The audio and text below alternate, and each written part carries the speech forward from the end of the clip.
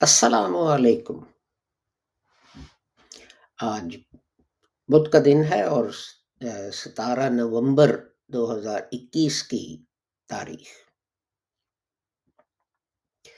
ہماری نشریات تدبر القرآن جو ہیں یہ ان کی 278ویں براڈ کاسٹ ہے، اور آج کل ہم اس میں البقرہ جو ہے اس کی آیت نمبر 95 جو ہے اس کے الفاظ پر غور کر رہے ہیں، اور اس سلسلے کی یہ چوتھی براڈ کاسٹ جو ہے وہ ہے۔ تو میں آپ کو یاد دلا دوں کہ یہ نشریات آپ کی خدمت میں لاہور احمدیہ کمیونٹی، جسے تحریک احمدیہ لاہور اور احمدیہ انجمن اشاعت اسلام کے ناموں سے بھی پکارا جاتا ہے، وہ آپ کی خدمت میں پیش کر رہی ہے۔ اور اس کے بانی جو تھے حضرت مرزا غلام احمد صاحب رحمۃ اللہ علیہ، ان کی تعلیم تھی کہ حضرت آخری نبی ہیں جن کے بعد کسی نبی نے نہیں آنا، نہ کسی نئے نبی نے اور نہ ہی کسی پرانے نبی، اور یہ کہ امت کو جب ضرورت ہوگی تو اس کی اصلاح کے لیے مجددین جو ہیں وہ تشریف لائیں گے، اور وہ خدا سے وہی پا کر وہ امت کے عقائد اور ان کے اعمال جو ہیں ان کی اصلاح جو ہے وہ کریں گے۔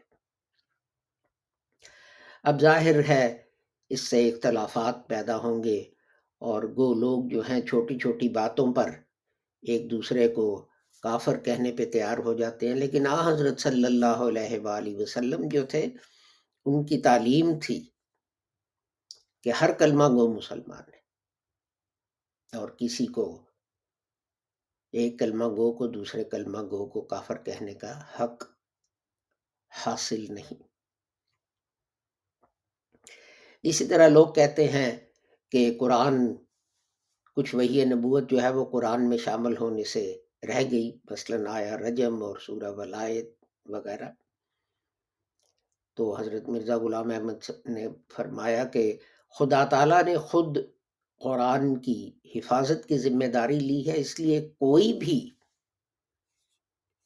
بھی حصہ جو ہے وحی نبوت کا وہ اس سے باہر نہیں ہو سکتا۔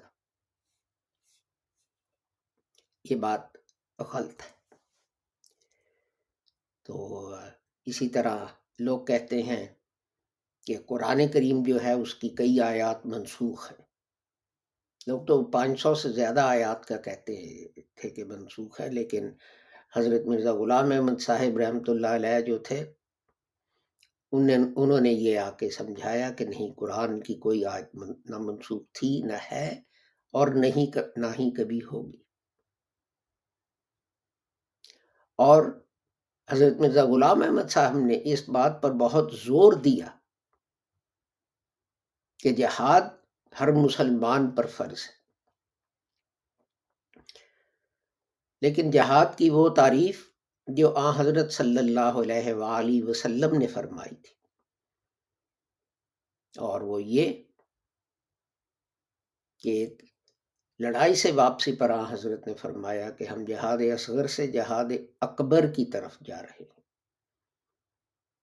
اور پھر آپ نے تفصیل بتائی کہ جہاد اکبر جو ہے وہ جہاد بن نفس ہے۔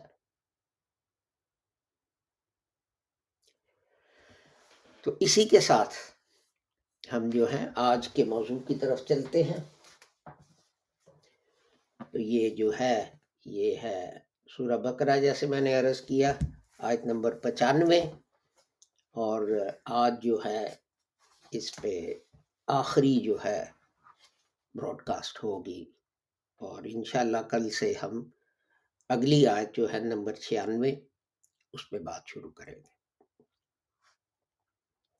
فرمایا اعوذ باللہ من الشیطان الرجیم بسم اللہ الرحمن الرحیم وَلَن يَتَمَنَّوْهُ أَبَدًا بِمَا قَدَّمَتْ أَيْدِيهِمْ وَاللَّهُ عَلِيمٌ بِالظَّالِمِينَ۔ اور کبھی اس کی آرزو نہ کریں گے بسبب اس کے جو ان کے ہاتھ پہلے بھیج چکے ہیں، اور اللہ ظالموں کو جانتا ہے۔ تو ایک ہی لفظ رہ گیا ہے بالظالمین، جس پہ ہم آج بات کریں گے۔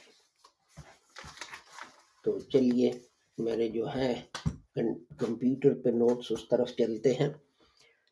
تو لیکن یہ لفظ جو ہے یہ میں آپ کو بتا دوں کہ یہ قرآن شریف میں 315 دفعہ آیا ہے اور 12 مختلف شکلوں میں۔ اس کا مصدر جو ہے وہ ہے ظال لام میم۔ تو اب اگر ہم دیکھیں تو 129 دفعہ قرآن شریف میں یہ ظالم کے معنوں میں آیا ہے، اور 110 دفعہ ظلمہ، اور اس کے بعد 23 دفعہ ظلمات، اور 20 دفعہ ظلم، اور 16 دفعہ ازلم، اور باقی جو ہیں وہ 2 دفعہ ہیں، 5 دفعہ ہے ظلم، اور اس کے علاوہ کیا ہے 4 دفعہ ہے ظالمت، اور 2 دفعہ ہے ظالمی، اور 2 دفعہ ہے ظلوم، اور 4 دفعہ ہے میرے خیال شاید میں نے یہ کہہ چکا ہوں ظالمات، اور 1 دفعہ ہے مظلوم، اور 2 دفعہ ہے مظلم۔ تو یہ کیا ہے؟ جن کے ساتھ نا انصافی ہوئی ہے، یا نا انصافی کرنا یا نا انصافی ہونا، تو ان سب معنوں میں یہ آیا ہے۔ مثلا آیت نمبر 114 میں فرمایا ومن اظلم، اس سے بڑا ظالم کون ہے؟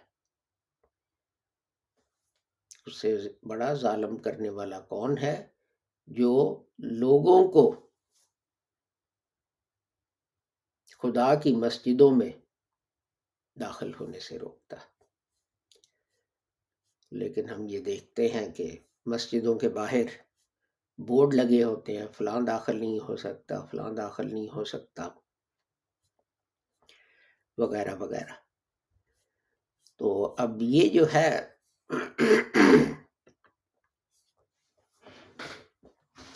اس کے معنی جو ہیں ان میں جو ہے ماہرین لغت انہوں نے کہا ہے کہ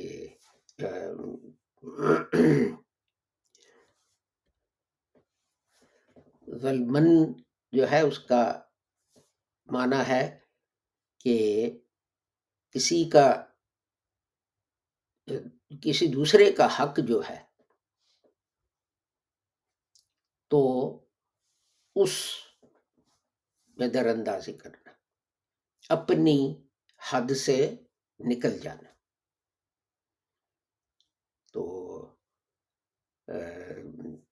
امام یہ جو ہے یہ بھی کہتے ہیں کہ کچھ لوگ کہ اس کا مطلب ہے نقص اور کم کرنا، یعنی ظاہر ہے اب آپ تول رہے ہیں تو آپ کم تولتے ہیں، تو آپ نے دوسرے کی ملکیت میں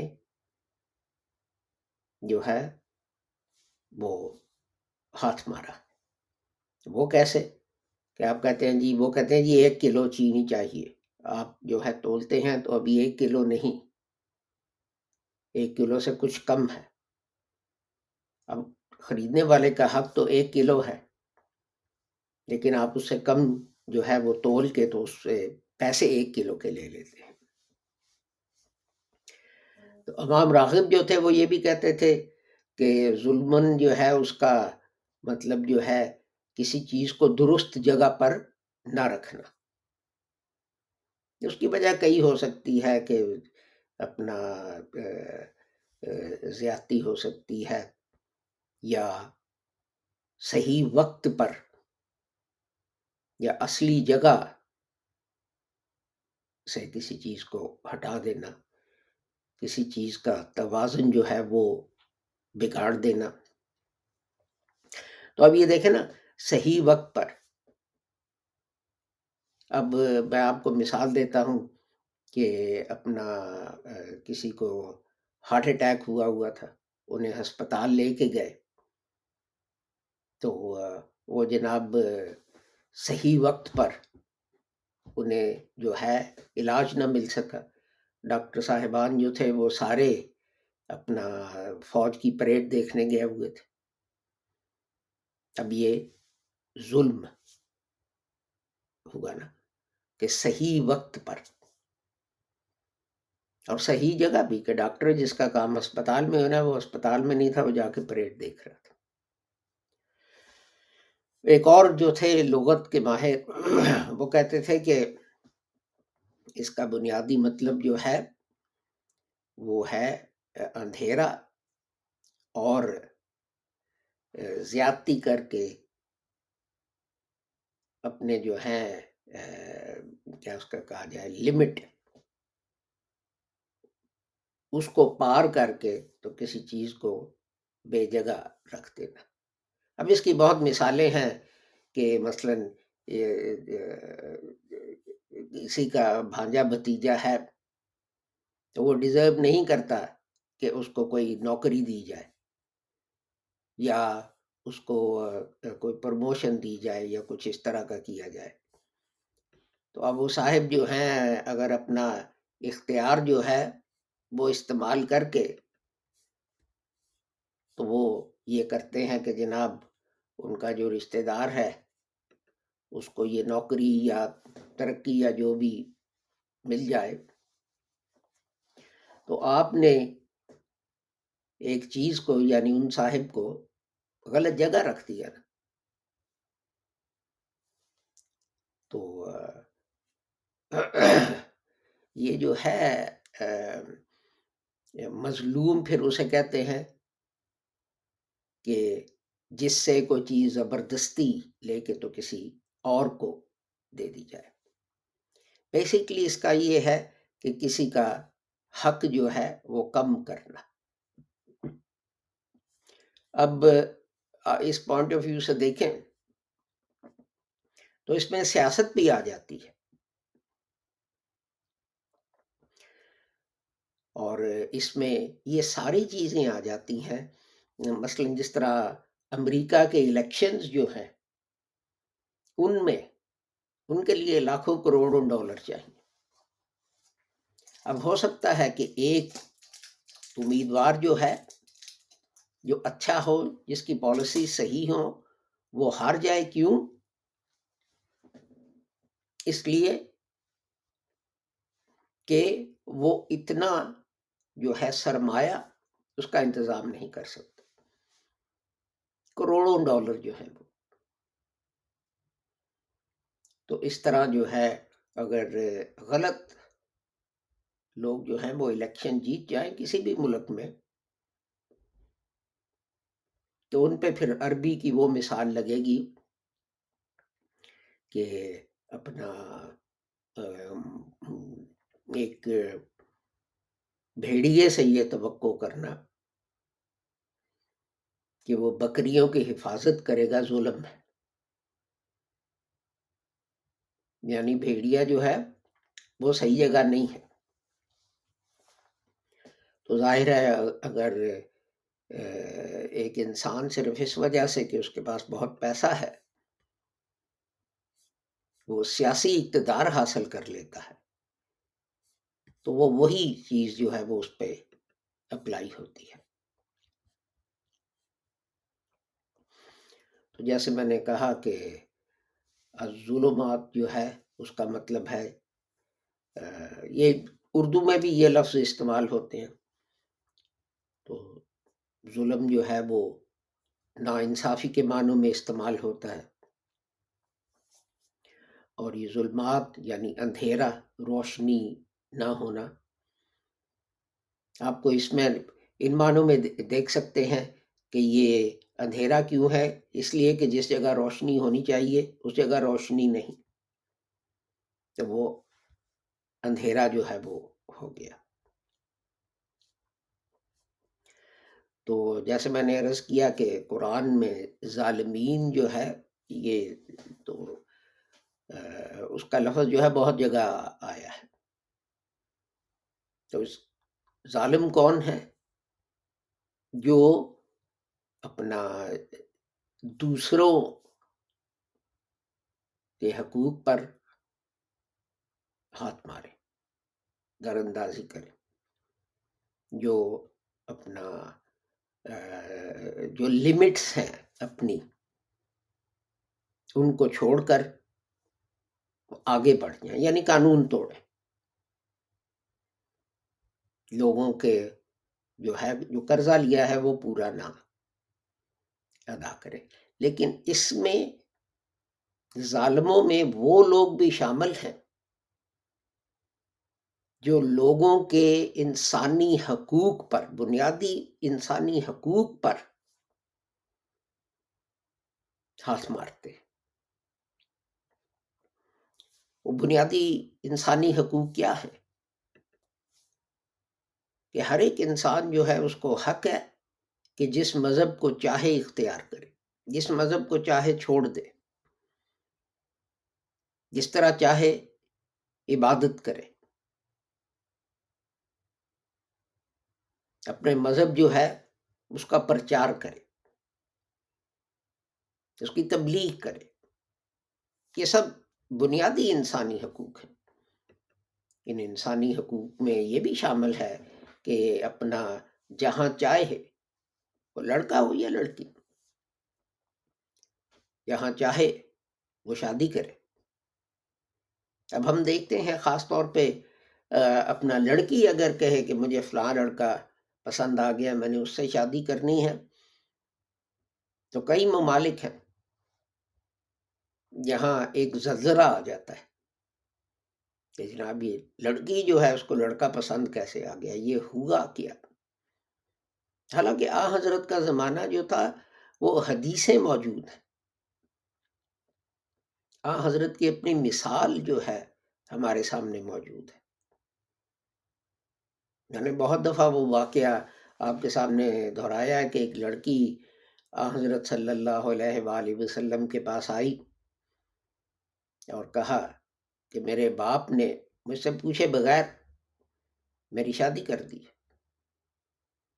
حضور نے فرمایا کیا تجھے اپنے باپ کا کیا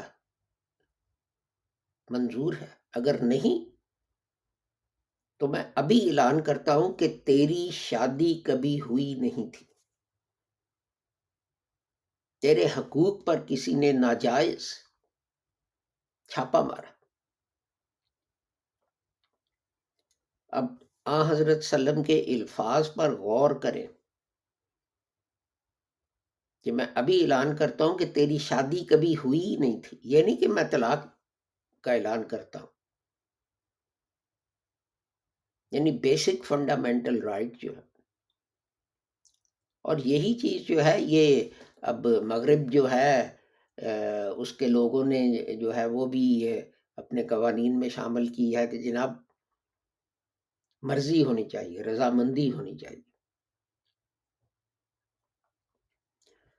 اسی طرح اسی چیز میں، ظلم میں یہ چیز بھی آتی ہے کہ کوئی جو ہے کام کرے، محنت کرے، وہ کوئی بھی ہو، تو آپ اس کو اس کی محنت کا پورا صلہ نہ دیں۔ یہ بھی دوسروں پر زیادتی ہے۔ میں جانتا ہوں، کسی نے مجھے قصہ بتایا، ڈاکٹر صاحب تھے کہ اپنا وہ کلینک بند کرنے والے تھے، گھر کے باہر ہی ان کی کلینک ہے، تو اپنا ایک خاتون آ گئیں، تو جب انہوں نے دوائی اور نسخہ وغیرہ اور فیس مانگی تو وہ کرنے لگ پڑی کہ میرے پاس پیسے نہیں، کچھ تو کریں، حالانکہ وہ معمولی رقم مانگ رہے تھے۔ تو جب وہ جانے لگیں تو ڈاکٹر صاحب بھی اٹھ کے ساتھ چل پڑے، تو انہوں نے، خاتون نے بہت کہا نہیں نہیں نہیں، آپ بیٹھیں، آپ تکلیف نہ کریں، یہ وہ فلانا ڈھینگڑا۔ ڈاکٹر صاحب کہنے لگے میں نے تالا ہی لگانا ہے، میں یہاں بیٹھ کے انتظار کرتا رہوں گا کہ نوکر کا کہ آ کے تالا لگائے، پھر میں اندر جاؤں۔ تو جب وہ دروازے تک پہنچے تو وہاں 25 لاکھ کی نئی کار کھڑی تھی۔ اب پوچھا جائے کہ کیا یہ ظلم نہیں کہ دوسرے کی محنت، اس ڈاکٹر کی محنت، اور اس میں سب آ جاتے ہیں، ڈاکٹر، ٹیچر، مزدور، اپنا مزارع، ہر ایک اس میں آ جاتا ہے۔ یہی میں بار بار عرض کرتا ہوں کہ قرآن کریم جو ہے، اس نے جن لفظوں میں اپنا پیغام جو ہے وہ دیا ہے، وہ خدا تعالیٰ نے ایسے لفظ چن کے استعمال کیے ہیں جن کا معنی جو ہے وہ بہت وسیع ہے۔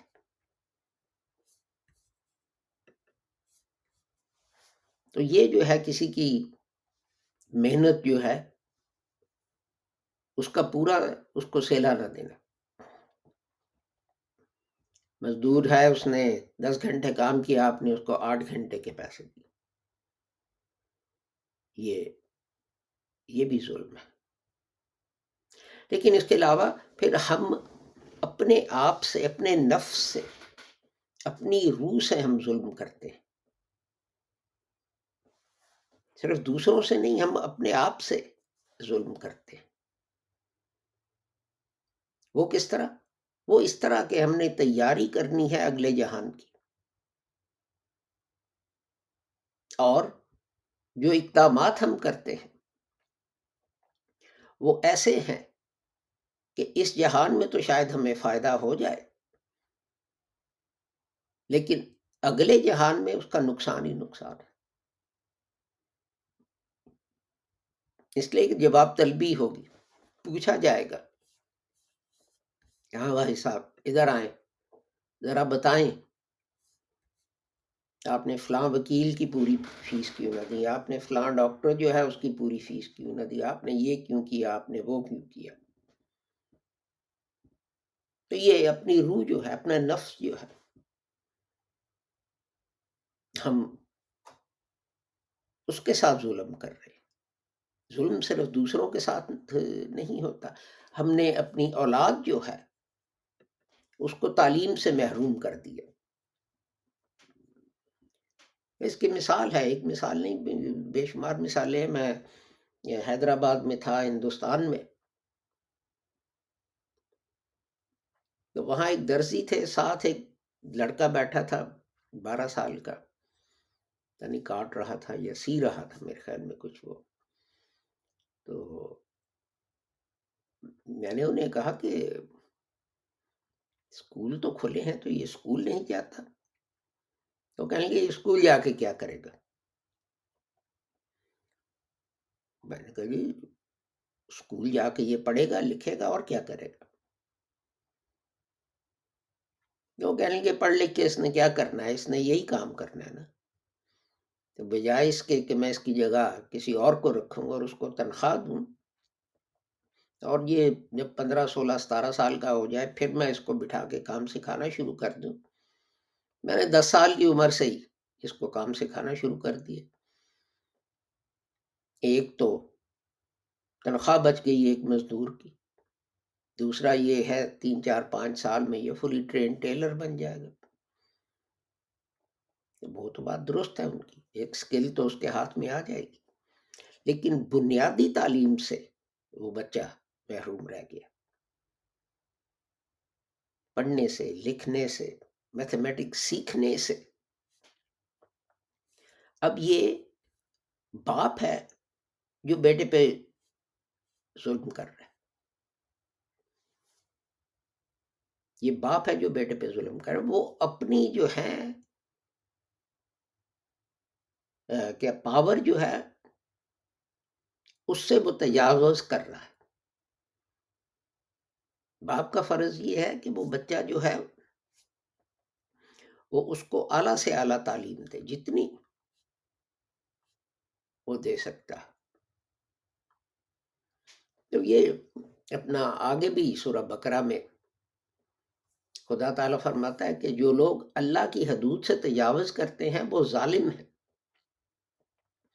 اور عام طور پہ اس کا مطلب یہ لیا جاتا ہے کہ جناب کسی کو قتل کر دیا، ٹھیک ہے، یہ مطلب ہے. کسی طاقتور نے کسی کمزور کو مارا، یہ بھی ہے. لیکن کیا یہ خدا کی حدود جو ہیں ان سے تجاوز کرنا نہیں ہے کہ خدا تعالیٰ کہتا ہے کہ ان سے شادی کرو جو آپ کو پسند ہے، اور آپ اپنی بیٹی جو ہے اس کی شادی کر دیتے ہیں کسی ایسے شخص سے جو اس کو پسند نہیں، یا کم از کم ایسے شخص سے اس کی شادی نہیں کرتے جو اس کو پسند ہے. تو یہ آپ اپنی حدود جو ہیں ان سے تجاوز کر رہے ہیں، اور آپ کی جواب دہی ہوگی. تو میرے ایک جاننے والے ہیں، وہ کہنے لگے کہ آئیے ہم مہم چلائیں کہ شریعت جو ہے وہ نافذ کی جائے پاکستان میں. میں نے کہا ساری شریعت تو مشکل ہے، ہم ایک قانون سے شروع کرتے ہیں. وہ کہنے لگے ٹھیک ہے. میں نے کہا قانون یہ ہے کسی لڑکی کی شادی اس کی مرضی کے خلاف نہیں ہو سکتی. میں نے جو قصہ آپ کو سنایا وہی میں نے دہرایا. میں نے کہا کہ یہ اپنا اس وجہ سے. تو وہ کہنے لگے نہیں دیکھیں نا، پھر ہمارا معاشرہ، ہمارا یہ، ہمارا وہ. تو میں ہنس پڑا. میں نے کہا دیکھیں کیسی مزے کی بات ہے کہ آپ اپنے معاشرے کو اسی طرح رکھنا چاہتے ہیں. اسلام جو ہے وہ تو آیا ہی اس لیے تھا کہ معاشرے میں اصلاح کی جائے. تو آپ کہتے ہیں شریعت نافذ کر دو لیکن معاشرہ جو ہے بارے رسم و رواج ان کو نہ چھیڑو. تو حضرت نے کیا رسم و رواج جو تھے وہ نہیں چھیڑے تھے ان لوگوں کے، اپنے لوگوں کے؟ ظاہر ہے چھیڑے تھے، اور کہا تھا کہ یہ بات غلط ہے، آپ یہ نہیں کر سکتے، آپ وہ نہیں کر سکتے. تو اب ظلمت کے مقابلے میں نور ہوتا ہے، اندھیرے کے مقابلے میں روشنی ہوتی ہے. تو یہ روشنی جو ہے، یہ اندھیرا جو ہے ایک جہالت کا اندھیرا بھی ہوتا ہے جسے کہتے ہیں اگنورنس. اور تعلیم جو ہے، نالج جو ہے وہ نور ہوتا ہے جو آپ کی زندگی روشن کر دیتا ہے. لیکن ایک نور کی قسم خاص ہوتی ہے، اور اس پہ ہم ختم کرتے ہیں کہ وہ کیا ہے، وہ وہی ہے. تو یعنی جہالت اور اندھیرا کئی قسم کا ہو سکتا ہے، لیکن نور یا روشنی جو ہے وہ سارے اندھیرے کو دور کر دیتی ہے. تو ظلمت کی جمع کیوں ہے؟ اس لیے کہ جیسے میں نے عرض کیا اندھیرا بہت طرح سے ہو سکتا ہے، جہالت کا ہو سکتا ہے، لا علمی کا ہو سکتا ہے، وہی نہ آنے سے ہو سکتا ہے، کتنی طرح کا اندھیرا ہے، لیکن ایک چیز علم جو ہے، علم کی روشنی، وہ اس کو دور کر دیتی ہے۔ تو اسی لیے ہر مسلمان کا فرض ہے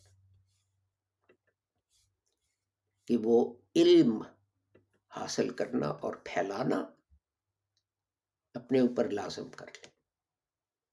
اور لاہور احمدیہ کمیونٹی یا جماعت احمدیہ لاہور یہ جو کام کر رہی ہے، یہ بھی اسی سلسلے کی ایک کڑی ہے۔ ہمیں کوئی اصرار نہیں کہ آپ اتفاق کریں ان باتوں پر ہم کے ساتھ، لیکن اصرار صرف اس بات پہ ہے کہ آپ علم حاصل کرنے اور علم پھیلانے میں لگ جائیں اور ہماری بھی اس میں مدد کریں۔ تو اس دعا کے ساتھ کہ آپ جو بھی ہیں جہاں بھی ہیں، خدا تعالیٰ آپ سب کو اپنے حفظ و امان میں رکھے اور نقصان اور شر سے بچائے۔ میں کل تک کے لیے آپ سے اجازت چاہوں گا۔ السلام علیکم، خدا حافظ، گڈ بائے۔